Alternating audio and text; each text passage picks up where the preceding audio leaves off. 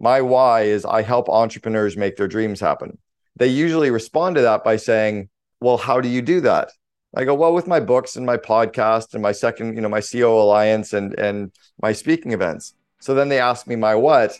Basically, I've gone from a 5-second pitch to a 10-second pitch to my 30-second elevator pitch. And I think anyone who's a thought leader needs to understand not just their why and their core purpose and the how and the what, but they need to be able to succinctly deliver that so that they can then be that thought leader.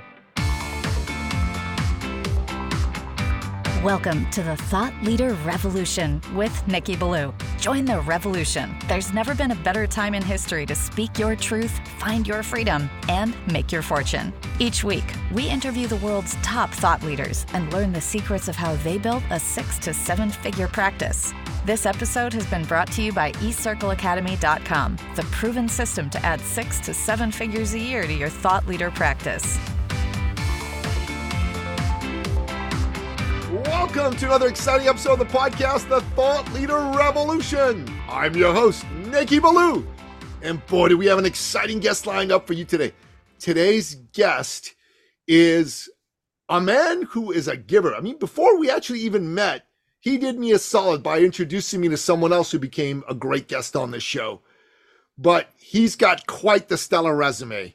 He was, I think, one of the first employees of past guest on this show, Brian Scudamore of 1-800-GOT-JUNK, and he helped build that company to its trajectory of success. And right now he runs something called the COO Alliance. And this man is a thought leader of thought leaders for helping chief operating officers take their performance to the next level. I am speaking, of course, of none other than the one, the only, the legendary Cameron Herold. Welcome to the show, Cameron. Hey, Nikki. Thanks for having me, man. I appreciate it. Yeah, you bet, man. You bet. Thanks for coming on the show. So, Cameron, our listeners are all people that are in business for themselves. They're all entrepreneurs. And I believe that entrepreneurs are some of society's greatest heroes because they're the ones who have the courage to go out there and dream and do what they need to do in order to make those dreams come alive. And they listen to this show because they know we believe in them, but they also listen to the show because they want to learn, not so much from me, because I'm here every week, but from you, our guest expert. But before they can open their hearts to you, they need to get to know you. So tell us your backstory. How'd you get to be the great Cameron Herold?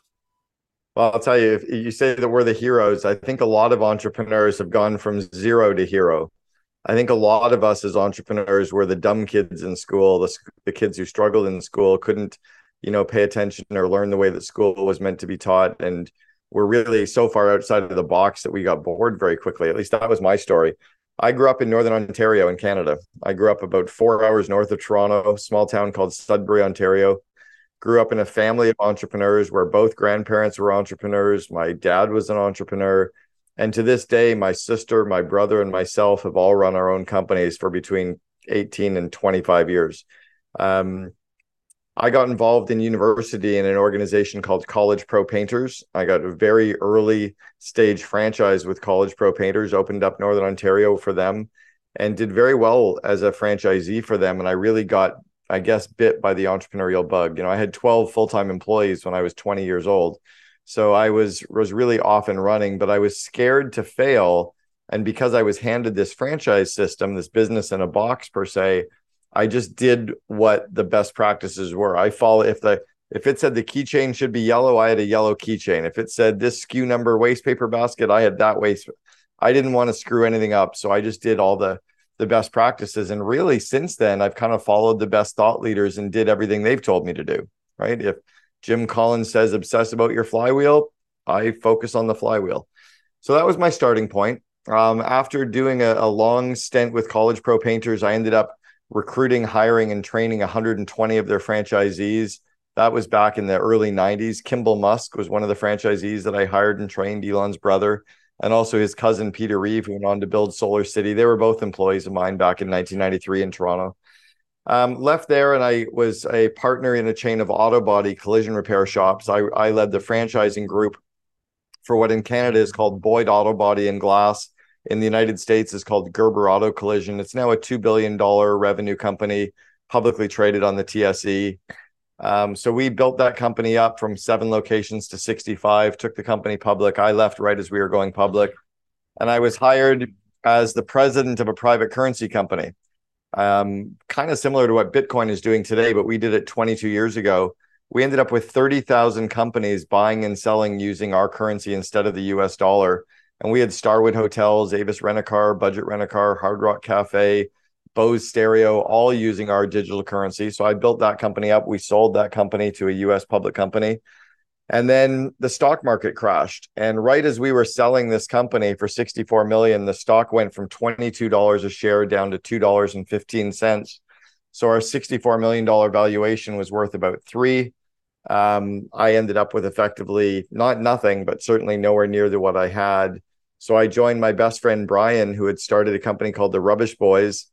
He was changing the name over to 1-800-GOT-JUNK and really wanted to franchise it. He'd sold 12 franchises, but he really didn't know how to franchise. He didn't have an operating manual. He didn't have a franchise training program, didn't have a marketing program, no PR program. So I joined to coach him for a few months. I said that working for him would be like kissing my sister. And we joke about it that, for 6.5 years, it was like we were full on couple because we built it together. So I was employee number 14. When I left 6.5 years later, we had 3,100 employees system-wide, and I'd been the chief operating officer during that entire growth from 2 million to 106 million. So I exited, left right as we got to about 330 locations. We were operating in, I think, 46 states, 4 countries. And Brian, my best friend, said, I think our time is up. I think you're the wrong guy to take us to 1 billion, but you were the right guy to take us to 100 million. So I broke down in tears. He broke down in tears, and that was it. And that was 16 plus years ago. So I decided to start working behind the scenes, coaching some high growth companies. And I started working with some brands that were really small companies. One out of Toronto called I Love Rewards. They became what's called Achievers. I worked behind the scenes with them, helped them sell for over 100 million. Coached another company out of Vancouver called Nurse Next Door and really taught them how to expand. They became the #1 company to work for in BC. So company after company that I was touching started to do really well. And I started getting asked to, how am I doing it? I wrote my first book called Double Double. I've since written 6 books. And then about 6 years ago, I launched the COO Alliance, launched a podcast called the Second in Command podcast. Recently launched my 6th book, which is called The Second in Command. And my entire career has really moved towards helping the COO scale companies for their CEO. So really, if it's a general manager, VP ops, whatever, they're the ones who are members of the COO Alliance. So that's kind of it. One of the incredible things about people in the UK compared to people in Canada and the United States is they speak in complete sentences in paragraphs. You can actually follow what they have to say very well. And you do that too. Bravo. Kudos. That was brilliant. Thank you. I think it's years of training and working with the press, working with the media, that you have to learn how to speak in sound bites and you have to learn how to speak fairly succinctly.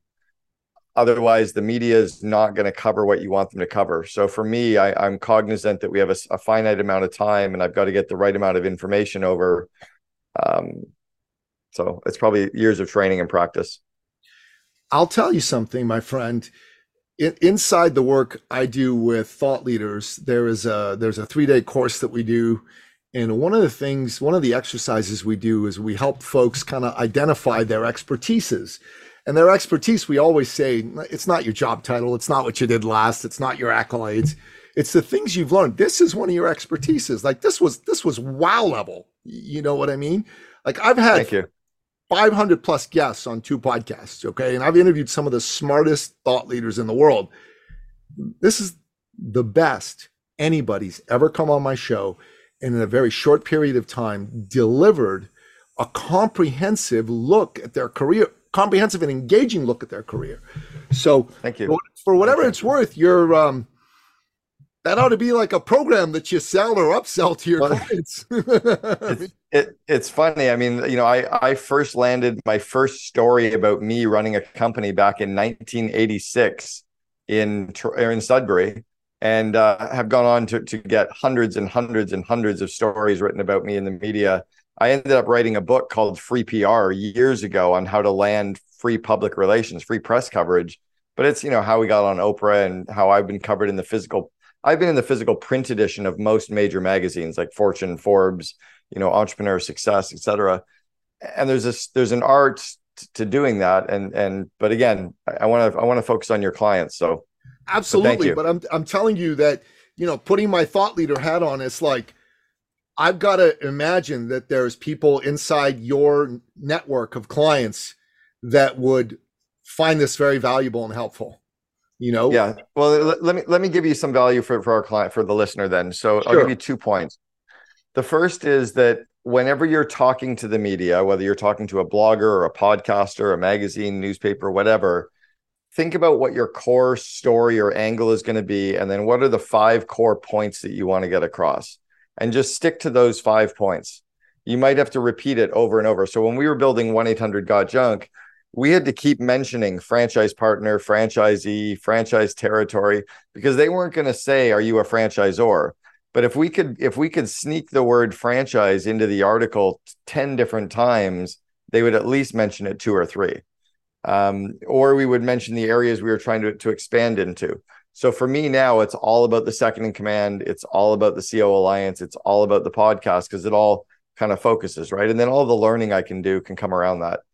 The second part is that if you think about Simon Sinek with his golden circles, with the why, how, and what, Simon was on our board of advisors 5 years before he wrote the book, Start With Why. Simon used to sleep on my couch in Vancouver. Wow. So way before Simon wrote the book, we had a lot of time with him, a lot of exposure with him. And I think of the why, how, and the what like our elevator pitch. We've always heard that you've got the 30-second elevator pitch. The reality is you've got 5 seconds. And the answer when somebody says to you, "What do you do?" should be your why. So my why, and Simon actually helped me craft it in my kitchen one night when I was cooking dinner. My why is I help entrepreneurs make their dreams happen. So if somebody says to me, "What do you do?" I say my why. I say I help entrepreneurs make their dreams happen. They usually respond to that by saying, "Well, how do you do that?" I go, "Well, with my books and my podcast and my my CO Alliance and my speaking events."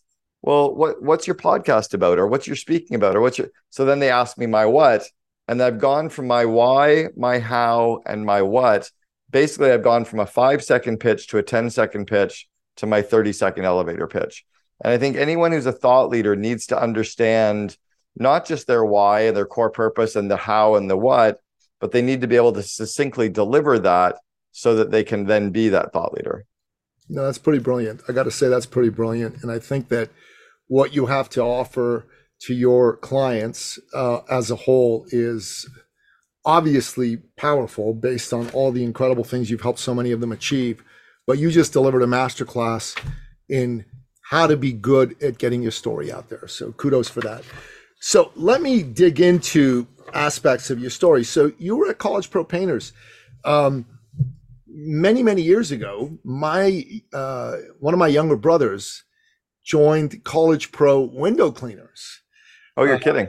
Yeah. Andy Lennox was Andy Lennox. He was my brother's name is Niels Ballou, and he was one of Andy's first kind of franchise hires back in 87, 88, yeah. 88. I think that makes sense, because I was College Pro in Sudbury in 1986, 87, and 88.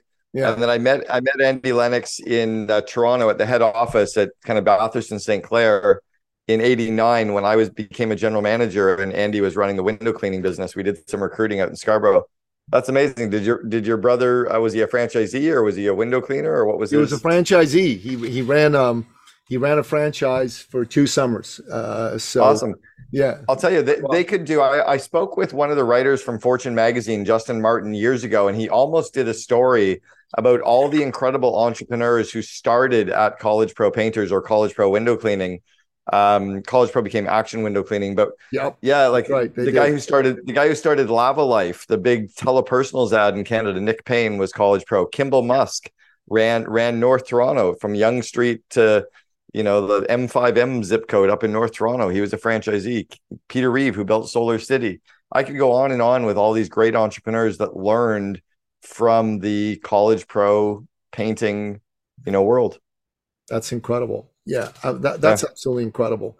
It's a small world too. And he was a good guy. I met him a couple times back in the day. You know what I really learned about that whole model was about keeping it simple and about putting systems in place that the worst franchisee in the worst market with the worst employees can actually still be successful at.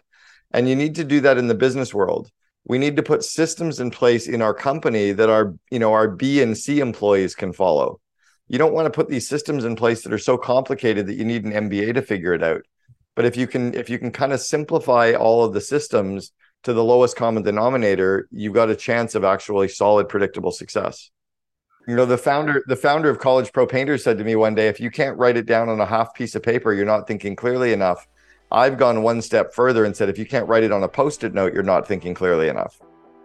Any system, right? Any best practice, you should be able to document it on a Post-it note. And from there, you can move it to a Google Sheet or a Google Doc, but don't overcomplicate it. Keep it simple.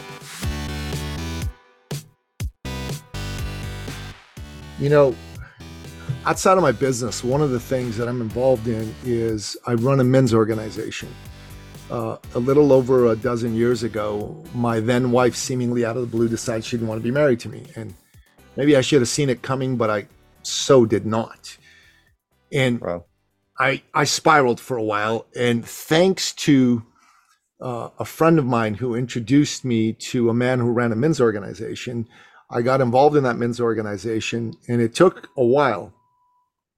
But I went from being a victim to being somebody who took full responsibility for his life. I got involved in this work in a big way. And what I started to do was enroll a lot of men, and not necessarily just men that were going through a divorce, but men that were just dealing with the vicissitudes of life, to join the organization. And I think today we're living in an era and a time where men being together is something that isn't happening the way that it was 50, 60, 70, 80, 100 years ago. And sure. One of the thought leaders whose work I follow very closely is John Eldridge in the arena of men and masculinity. And he says that every man needs a beauty to win, an adventure to have, and a cause to fight for. And we can only do those things with other men. And so many men aren't with other men. So we've created a space for men to be with other men, right? And this is the legacy I want to leave behind when I go, is I want to create a place where young men who are unsure about how to, be a good, honorable, masculine man in this day and age can learn how to do that, and also have an environment where masculine conversation and camaraderie is celebrated and accepted. And we love what we do. We've got a bunch of really committed men involved. And I've been thinking about, why the heck are we stagnating? Why the heck do we seem to hit a certain ceiling and not get past it? And listening to you, it strikes me, it's not simple. Our message isn't simple. Why we do what we do isn't simply communicated to enough men. There's a lot of men that are out there that, if they understood this in a visceral, simple way, would go, yeah, of course, I want this, I need this. But it's not. Well, there's two components to that. One is if we can get the message simplified in a way and give them the sound bites to share, right? We need to give not only us the sound bites that we can share, but you need to give it to your members so that they know the sound bites to share. But the harder part is men don't fucking share anything. Like, we could stay in the absolute, we could stay in the best hotel that we've ever stayed in, or go to the best restaurant we've ever eaten in, and we don't tell anybody. A woman stays in the best hotel. She tells 12 of her friends. She goes to the best restaurant. She tells 42 of her friends. They keep talking about it. So women share, but there's a marketing tool there, by the way. If you're running a company, target your marketing to women, because they actually will share. Target your messaging to women. Tell the women what you want them to say, because they'll say it. It's much harder to get men to share stuff. But if you're going to give men, you need to give them the data, because men like facts and we like data. And then you need to give them the speaking points. And men are a little lazy. You need to make it super simple for them to share. So it's like the clickable Facebook link, where they click on a link and it opens Facebook for them, and it's pre-populated with the share. A clickable LinkedIn link, those links already exist, right? Where you can click on them and it pre-populates and opens. But if you can make the messaging simple, it helps.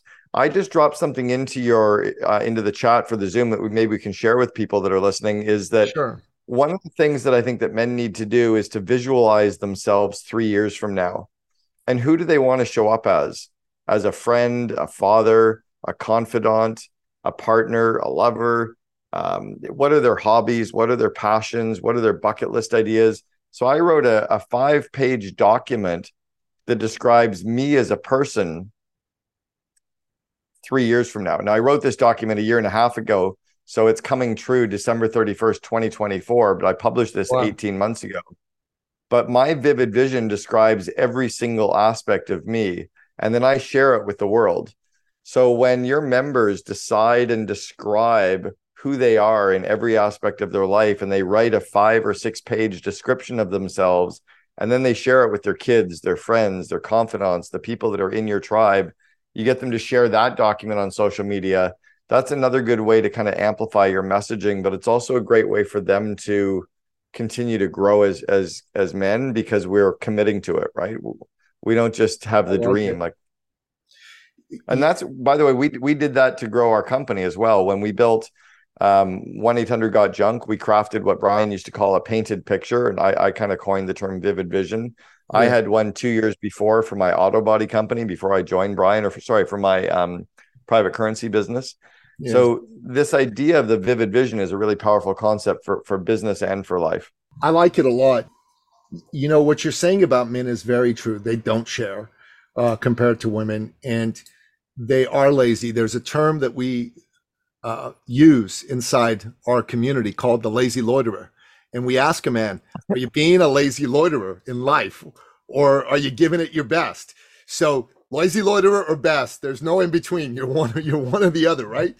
And most people, when they say I'm giving it my best, what they mean is they're making a half-assed effort. That's what they mean. Yeah, I'll do my best. That doesn't really mean their best. Inside our world, when we say to a man, are you giving it your best?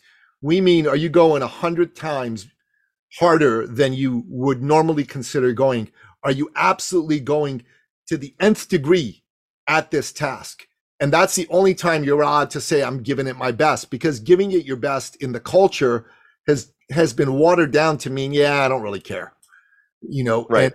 And that's really one of the things that we work to get to men. I like what you're saying about the short sound bites and the shareable links. We're going to look into doing that. I definitely think data and facts are powerful and important. We do give them in some facts, but we could give them more, and giving them something they can easily share. Yeah, we've got some things that they're sharing, but we could do more with that. We could take that to the nth degree. This is us giving it our best. So I appreciate you sharing all of this with us and revealing some of your trade secrets. So, but let me finish my thought on why I decided to go into this and why it's so important for me to get this legacy thing done. This is as important to me as my business work, and we'll get into my business work real briefly in a second. I believe that when I go, it's my duty to leave a better world for my children and set them up to be able to leave a better world for their children's children. My fear right now is that we're not doing that. In the Western world, in fact, we're doing the exact opposite. For a variety of reasons that are probably beyond the scope of the conversation we want to have today, it's not happening. And the only way that I believe it will happen is if we can get people off of their darn devices long enough to be in an actual relationship with another human being, or in this case, with other men, that they make them think. And if we can go from 20 men, which is roughly where we're at right now, to 100 men and 1,000 men and 10,000 men, Margaret Mead once said that a small group of committed people can change the world. Indeed, it's the only thing that ever has. And I want to be part of that small group of committed people that in this regard is going to change the world. And I thank you for what you've revealed here, because not only is it useful for my listeners, but I've been taking detailed notes. I'm going to use some of what you've taught me myself. Great. That's the point. Yeah, exactly. So tell me, Cameron, what do you feel COOs need to be thinking about when they're helping their founding entrepreneurs scale their business? What are the things that they need to keep their eye on? Well, one of the big ones is to really keep the lines of communication clear and open, and to really work on building and kind of strengthening the trust between the two, between the COO and the CEO.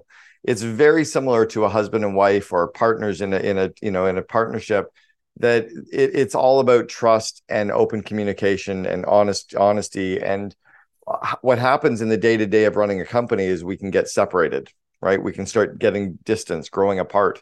So you need to have time where you get off site together, you reconnect as friends, you have some hobbies together, you go for lunches and coffee, you go for walks, you go for runs, you go to the gym, you hang out on the ski lift, whatever, but you need to be able to have time with the CEO to build a relationship.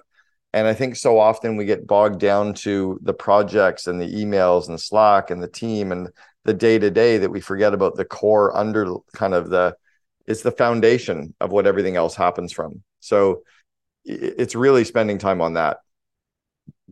Yeah, that makes a lot of sense. You think about it if for, like, even for a company that has everyone showing up at an office, which just doesn't exist anymore, you're still, you see each other for a half hour on your weekly one-on-one, and then maybe in your leadership team meeting, and then you're both off running, being busy, and you might bump into each other a couple times in a hallway. Well, how do you foster even that amount of time when you're working over Zoom and from different cities, right? You have to be very cognizant about actually building the connections and trust and communication. It means way more quick video, way more attempts to actually be in the same city with each other, to do fun activities with each other. I think, the offsite is the new onsite, right? That getting offsite together is the way to actually build the connection that we used to have just by walking down the hallway. It's also doing things like personality profiles. Maybe it's engaging a marriage counselor so that you have a marriage counselor working with you and the CEO to help you on communication and trust and opening up, handling conflict, right? We have an amazing marriage counselor who's worked with dozens and dozens of CEO, COO relationships. She's worked with Wall Street power brokers and their relationships with their spouse. It's virtually the same with a CEO and a COO. That's too funny. A few years ago, when I got started in the work of working with thought leaders, I had a business partner, and we hired a man to work with us who worked with men in particular who were in relationship distress with their wives. So that was his specialty. That you brought him in to kind of fix it when things were really mucked up. And after he worked with us, he started to work with other founders who were partners. And I'm just laughing because it's so like something that we did and we think makes a lot of sense for a lot of people to bring into their business relationships. Someone like Steve Richmond. That's critical. I mean, it's like people laugh when I mention it, but again, I've been in the COO or the second in command role 3 or 4 times. I know what it's like to have that time. I remember when we were building the auto body business, and I said to Terry, the CEO, I want to have a 1-hour weekly call for just you and I. He's like, no, I don't need that. I trust you. You got this. I'm like, no, it isn't about you. I want the time with you to pick your brain, bounce ideas, run you through what I'm going through, have you hold me accountable to shit. Like, I want us blocking it off. He goes, okay, we'll do that. Well, that's like date night, right? You need time to get away from the kids. You need time to work on stuff. You need time to have so husbands and wives need to get away from the kids. They need to have vacations together without the kids. They need to have a bedroom without the kids sleeping in their bed. They need to have activities and hobbies that they do without the kids and with the kids, right? Vacations without the kids and vacations with the kids. But the CEO and COO need to do all those things too, right? Brian and I would run on Tuesday and Thursday mornings, just the two of us, like 6:30 in the mornings. We would work off-site on Fridays at either his tennis club or my tennis club. We'd sit and work together and just kind of get a bunch of stuff done. We would go on like trips off to his family cottage, just the two of us, to do strategic work, thinking. We would go for lunches and coffees constantly, going for drinks constantly. He was at my home frequently. I was at his home frequently, without the rest of the leadership team around, right? Without other employees around. But it was time for he and I to really stay in sync, to be that true yin and yang. It's why the cover of my book, The Second in Command, has the yin and yang logo. is I really believe that that's how tight that the CEO and the COO need to be. Maybe your next book should be called Date Night for COOs and CEOs. I might be done writing books for a while. I just got my sixth out the door. Sure. But I'll tell you, that metaphor really hit home for me. And I cover it in the book, The Second in Command. I mean, I go into pretty good detail about how the CEO and COO need to build that strong relationship with each other. Yeah. Well, it might be a short series of videos that you put together if you're done with writing some books, but I just think it's a very powerful metaphor. And when I'll do some YouTube videos on date night for CEOs. You totally should, bro. You totally should. You shouldn't give that. You shouldn't give that IP up to anybody else. It's too good. It's too good. It's very original. All right. So Cameron, let's take before we land the plane on this interview, let's take a short detour into the business of thought leadership for folks that are listening to this. I asked you to come on the show because I've been watching your work for a while, and you're very good at commercializing your expertise. You take the time to think through issues. You've got a podcast where you go into issues, and it's not all about pitching you. It's not all about shilling for your programs. It's actually full of substance. You're not selling sizzle. You're bringing steak to the table. You didn't even just bring steak to the table. You hunted the animal. You cut the meat off the animal. You drained the blood. You cooked it on the nice barbecue, medium rare, and you serve it up to your clients all cut up. Here you go. And not everybody understands that. There's a lot of, in particular, founders of companies that go, oh, I should be a thought leader. Okay, let me do some videos. Okay, let's do some videos. Let's make sure we talk about the company and why we're so great on each of the videos. Okay, let's go on a podcast. And when we're on the podcast, I'll tell them all about why our company's people are the best and why we should. And I'm like cringing when I hear them do this. I go, buddy, You look like a slimy Fuller Brush salesman when you're doing this. Shut up. Stop talking about your company. Don't even mention your company name. Instead, talk about the issues that made you passionate about getting into business in the first place and start giving people your best pieces of advice. Give them good value. You do that a bunch of times, people are going to go, oh, that Jim Jackson, man, he's pretty smart. He talks about things that I care about. Let me listen to some more of his stuff. And then after you've listened to 5 or 10 of Jim Jackson's podcast episodes, whatever, you're going to go, I wonder what he actually does for a living because he never even mentions it. And the guy who did that really well as you, or almost as well as you, because I think there's a couple things you do better, is Patrick Bet-David. He started a company called PHP Agency. It's an insurance company. It was moderately successful, 200 agents, $2 million a year. He decided to get into thought leadership, and he created a channel. It was called 2 Minutes with Patrick, and then it became Valuetainment. Valuetainment became the premier channel for immigrant entrepreneurs in the world. And he was talking about entrepreneurship, all the issues entrepreneurs face, and he talked about it uniquely from the perspective of himself as an immigrant to the United States. It blew up. He went from 200 agents to 44,000 agents. He sold the company for close to $500 million. And that's the beauty of doing thought leadership right. And if you wouldn't mind, take a moment or two just to share with my listener how you've built your thought leadership profile and your brand, and how you use that in order to be attracting the types of clients that could best use your help. Sure. Okay. So it goes back to 1986. And in 1986, I landed my very first story in the newspaper about the business that I was running. And I remember it was a guy named Tom Hewlett, who was the writer for the Sudbury Star. Why I remember this name from 37 years ago was beyond me. And I called Tom on the phone from my home because we didn't have cell phones or anything else. And I called the Sudbury Star newspaper and I said, hey, Tom, it's Cameron Herold calling. Do you have 2 minutes? I think I have a good story for you.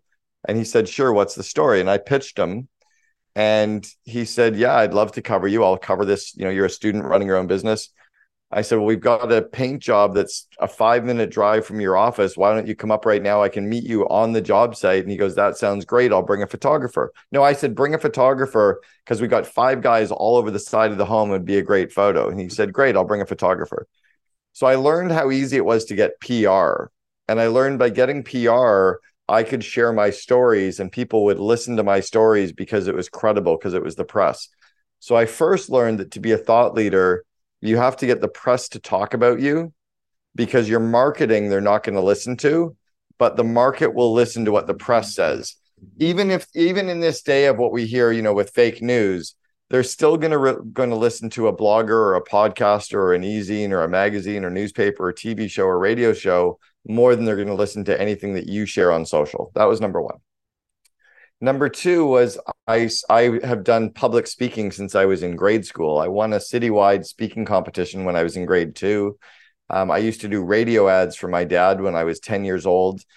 So I was always good at speaking, and I just learned how to speak. I was very socially awkward because I went to 6 schools in 9 years. So I never learned how to fit in, but I learned how to stand up in front of the class and tell my story. So speaking was a way that I was able to become a thought leader and share what we were doing, was talking about what we were doing. And because I wasn't shy and I was okay with doing it, I didn't overthink it. And I always wanted to share what I was doing. I didn't have anything to sell. So I figured I'll just tell people how to grow their companies because there's nothing to sell. It was about them. And that made me into a bit of a thought leader because I made my speaking events about them. I wasn't selling anything from the back of the stage. I wasn't trying to enroll them in my funnel. I was trying to give them value. And then by giving all that value and doing all that speaking and just doing it authentically, I was rating really highly. I got some speakers bureaus to represent me, and they started to get me some bigger speaking events. And again, same thing, delivering value. And then one of the bureaus, a guy from Toronto, David Lavin, said, if you had a book, we could get you a higher speaking fee. And I'm like, well, what could you get me? And he goes, 10 grand. I'm like, if you could get me a speaking event for 10 grand, I'll write a book. 4 days later, he had an event for me for 10 grand. I'm like, well, shit, I will write a book. Now my speaking events are, now my 1 hour Zoom call is 10 grand. My in-person speaking events are 40 grand plus business class travel. David was right though about write a book because it'll increase your profile. So I wrote my first book 12, 13 years ago called Double Double, really pushed to get it out there, started giving away at all the speaking events. And I realized that by self-publishing and giving a book to everybody I ever spoke to, giving a book to all the audiences, getting my thoughts out into I would become more of a thought leader, right? Instead of trying to sell the book, it was how many books can I get in the hands of people? So that just pushed it out even further. And I didn't want to write a book. I had no desire to be a writer.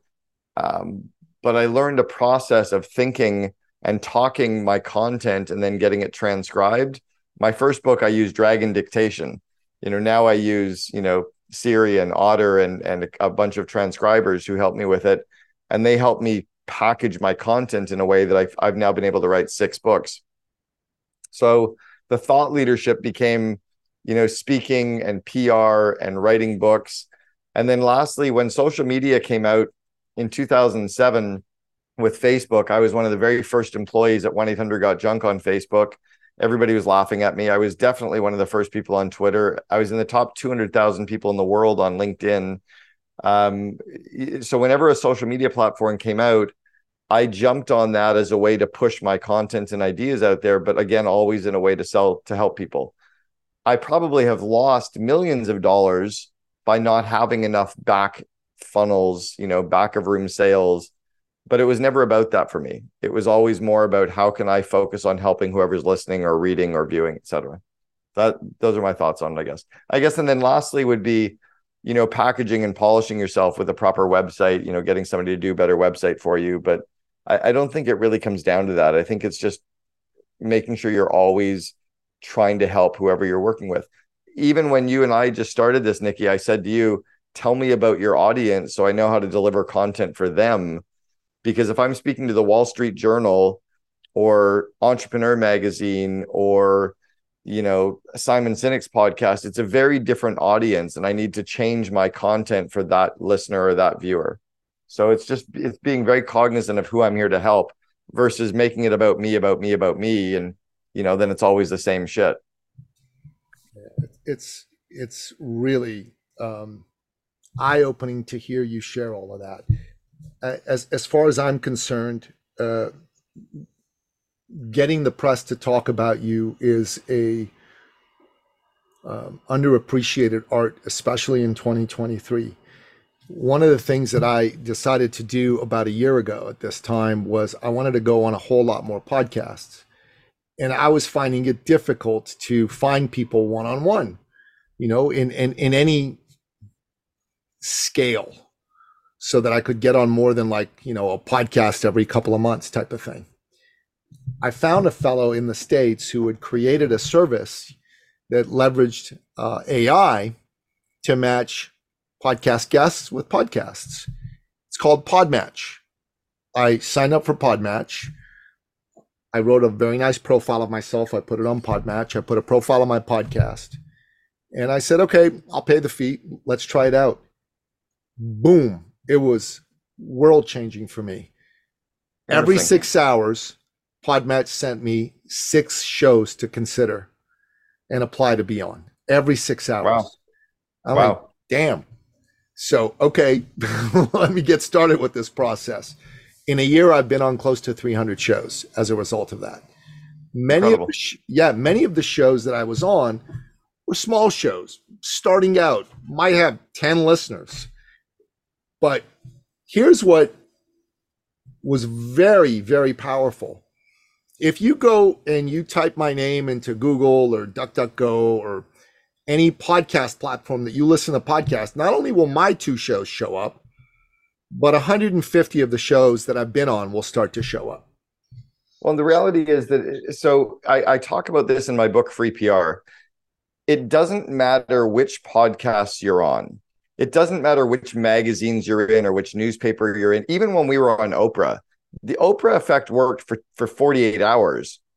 But what's really been amazing about being on Oprah is for the last 20 years, because it was in 2003, for the last 20 years, I've probably spoken about being on Oprah weekly. Wow. So it's what you do with the press that matters. So let me give this some value for anybody who wants to build their brand.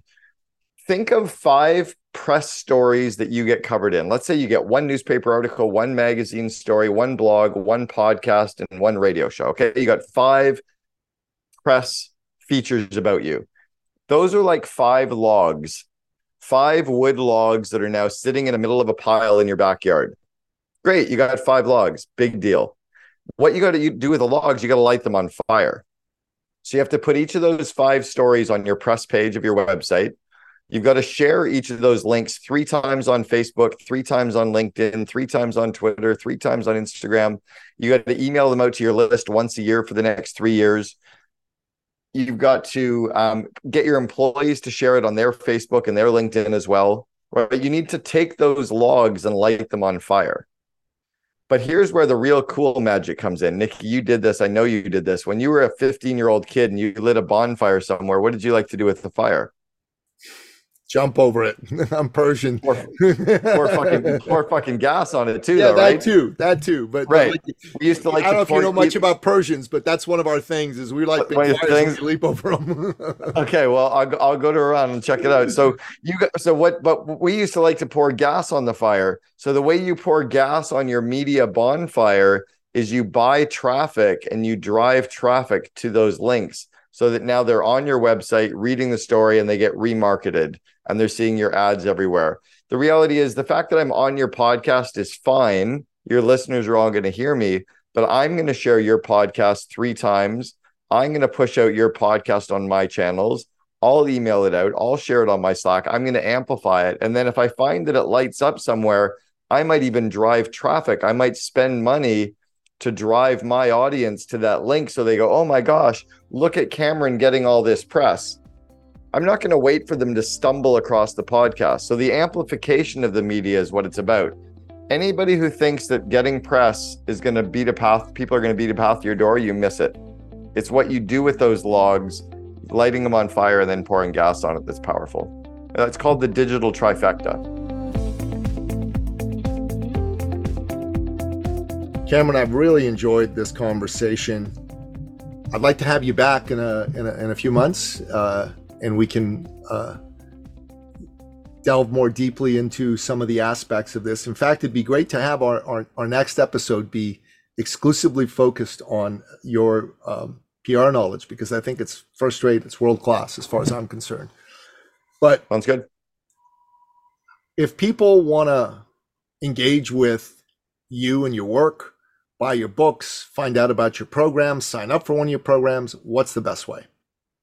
Yeah, all 6 of my books are available on Amazon, Audible, and iTunes.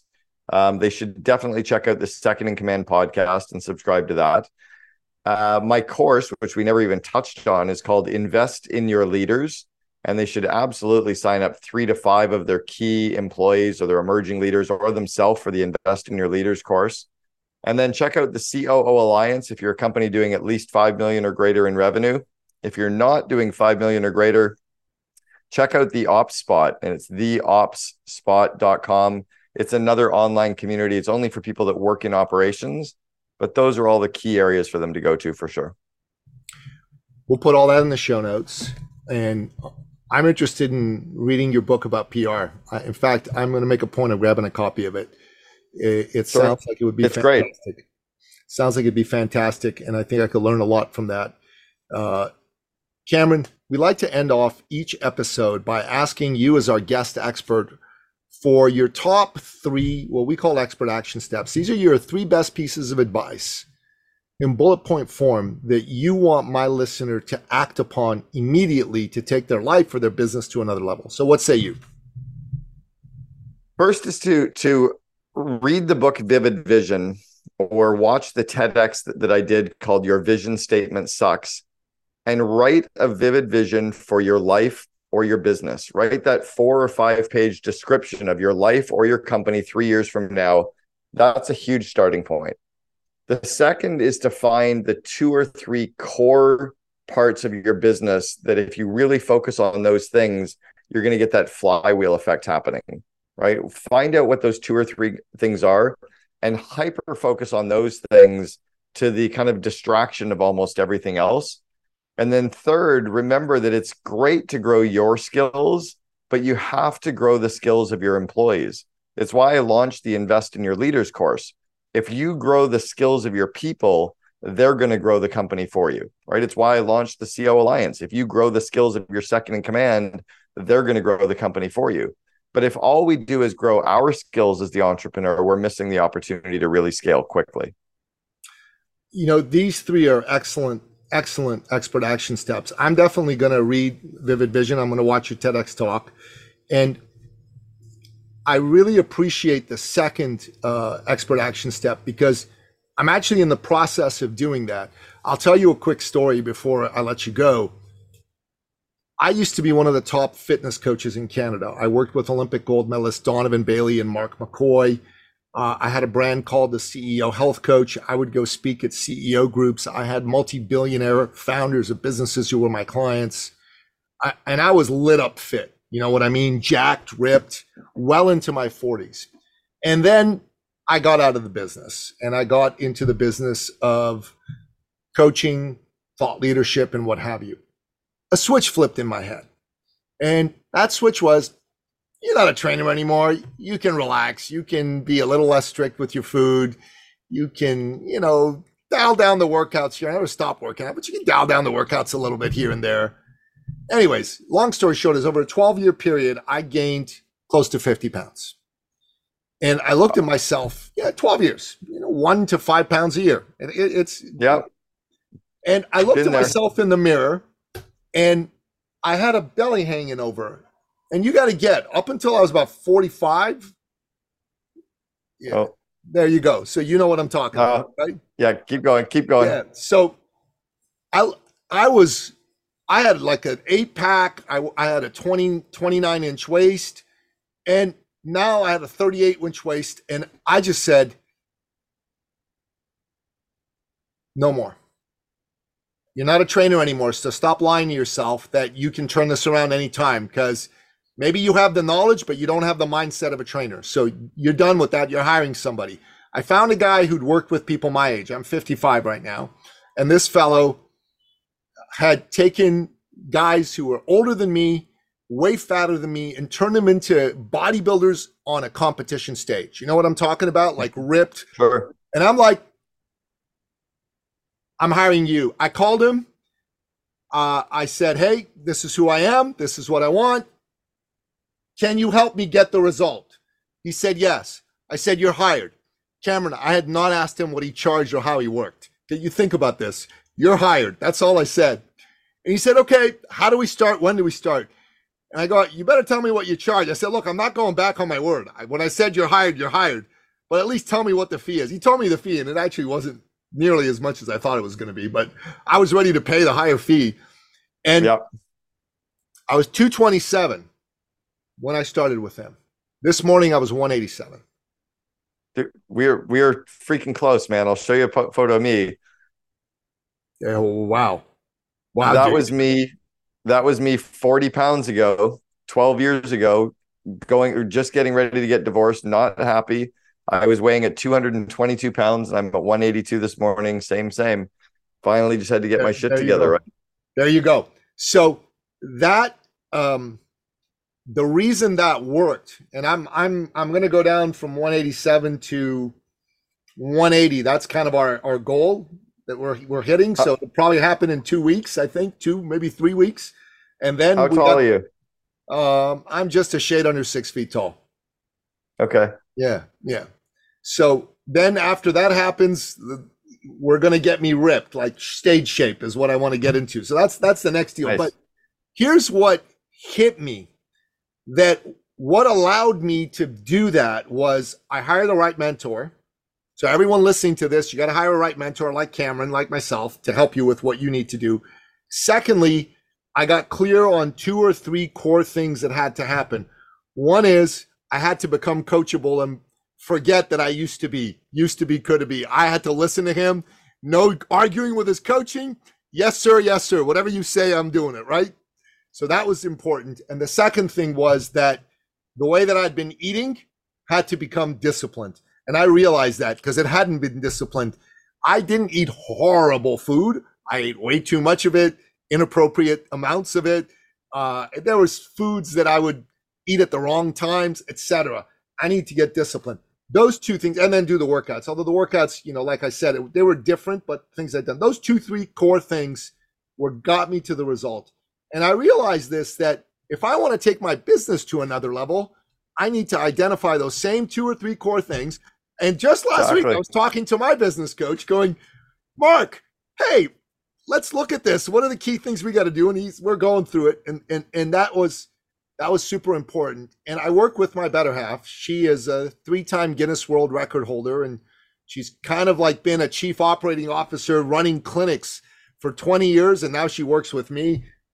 A long story of how all that came about, but she joined me with a fitness program, and we're investing in helping her get her skills up.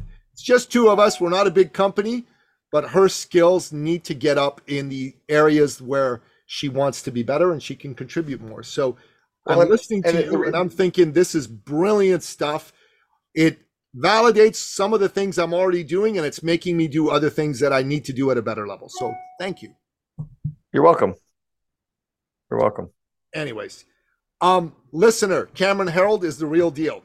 We're going to put all of his information in the show notes. At the very least, subscribe to his podcast and listen to a few episodes. That's free.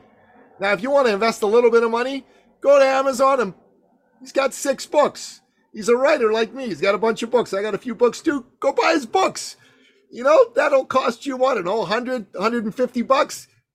That's a small investment in yourself. Now, if you want to take it to another level and you run a significant company, then send a couple of your leaders to his program, Invest in Your Leaders. And if you're a COO or you have a COO, come check out the COO Alliance. This man knows what he's talking about. He knows what he's doing. So make sure that you do that. Cameron Herold, thank you for coming on the show. It was a lot of fun. Nikki, thank you so much. Really appreciate you having me, man. Yeah, you bet. And that wraps up another exciting episode of the podcast, The Thought Leader Revolution. To find out more about today's amazing guest, the one and only Cameron Herold. Go to the show notes at thethoughtleaderrevolution.com or wherever you happen to listen to this podcast, be it iTunes, Stitcher, Spotify, Google, Audible, or what have you. Until next time, goodbye. This episode has been brought to you by eCircleAcademy.com, the proven system to add 6 to 7 figures a year to your thought leader practice.